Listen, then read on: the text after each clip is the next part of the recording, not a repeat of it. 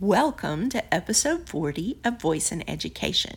My name is Julie Daniel Davis, and lately I've been asked a lot of times about what it means to be an Echo Dot Kids Edition. Many people don't even know this device exists, and more specifically, why I feel like it is the device that should be used in classrooms and what makes me feel comfortable with using those in those classrooms.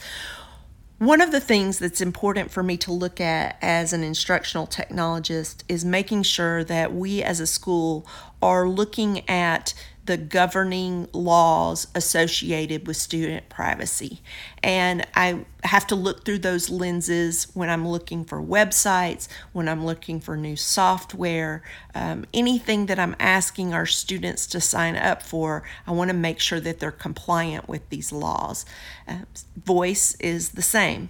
And so there are three governing laws that educators need to look at in terms of student privacy. And I just wanted to kind of explain each of those laws to the best of my ability, which would be very, very small, and then kind of go into why I feel like that the Kids Edition Echo Dot meets those needs. The first law that I think is very important when looking at this is FERPA, the Family Educational Rights and Privacy Act. And with FERPA, educational institutions have to make sure that the information that they are requiring and collecting on students, they're not giving it to other third parties that are using it for commercial use. So one of those things is there are three different areas that it looks at: educational information, personal identifiable information, and directory information. And as a parent, you may have had the opportunity to opt in or out on your child being part of a directory at your school. That's part of FERPA, making sure that if you don't want to share that information, you don't have to. And that educational info, it's just making sure we're protecting what we're saying out there is protecting our students' information in a way that keeps them private and safe and not identifiable based on the information given. So one of the ways that I feel like I strive to be FERPA compliant with voice is making sure that we're deleting the recordings on a regular basis, which that's become easier and easier with Amazon Alexa because they've put some easy ways to do that just by voice, by deleting. I also make sure that our students aren't using their real name, not sharing information about their, this is my favorite thing or whatever. So that's the way that I feel like we are being FERPA compliant with these devices, is making sure that we're deleting information on a regular basis. And most recently at the Amazon launch, they announced how you can just ask Alexa, what was the last thing you heard? I think they're doing their part in making sure people feel like their privacy is intact.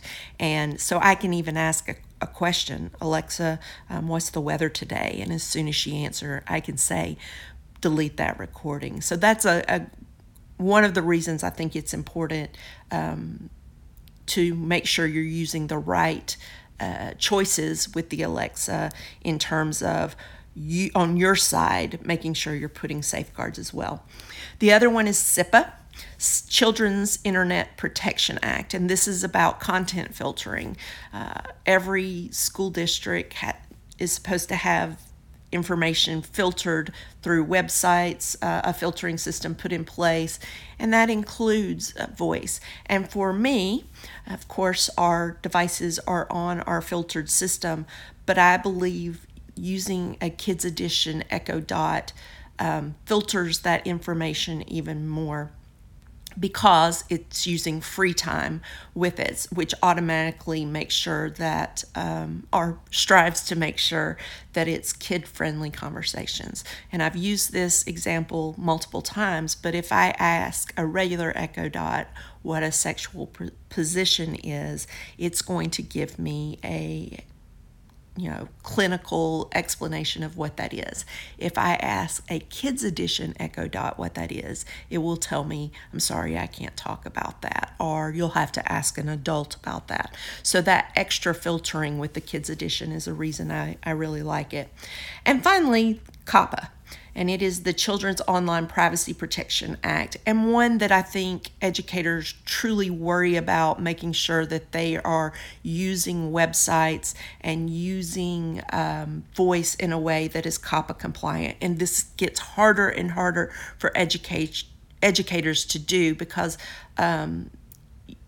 looking for the fact, is this website COPPA compliant? Is everybody at my school using websites or apps or whatever that is COPPA compliant? Becomes really just a big struggle all the time, making sure that that is the case. What COPPA is looking into is what information is collected for children under the age of 13. The great thing about COPPA also is that educational institutions can act on the behalf of parents, and the goal is that the information that is collected is not being used for commercial use. That being said, it's really hard maybe for some institutions, and I see this often in some groups that I'm in, to understand, is this actually COPPA compliant, or are they striving to be COPPA compliant, which is very different. Most of the time when COPPA comes into question, it is not about a nonprofit's use of it, in other words, schools. It's more directed directly at the companies who claim to be COPPA compliant and then who end up not being. YouTube recently got into some big trouble with this, for instance. So we as educators have to look at this closely.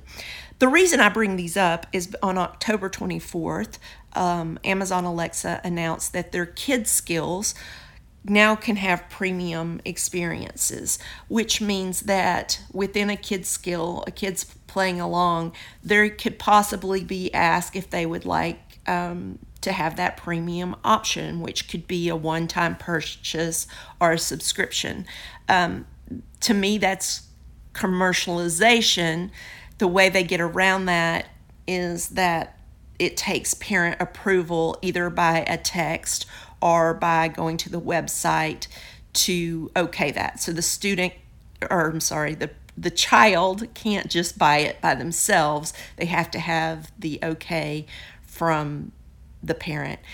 What concerns me about this is I wouldn't want to see this on an educational setting, because I think it takes away from the moment of what you're trying to do with that skill. I would rather the parents up front, the teacher up front, have that ability to do that, but I don't want it to be put into the heads of a child that, oh, I have an option for more. That seems like direct targeting to me, and makes me a little sad that that's where they've chosen to go. That being said, I understand that, because all these skill makers are trying to figure out how do we make money on this. But just another reason why I'd love to see an educational platform, so that all those decisions could be made by the parent ahead of time, instead of it being directly targeting children in the midst of learning, or however they're using it, to make that next level decision. Same thing happens when a student's in Fortnite and they can level up, they can buy extra things, that type of thing. Those are being directly associated with students as well. This is Julie Daniel Davis, and those are just my thoughts on why I think it's important for us to strive to choose to be compliant with student privacy, and why I think this is the best thing to try to use is the Echo Dot Kids Edition. Signing off.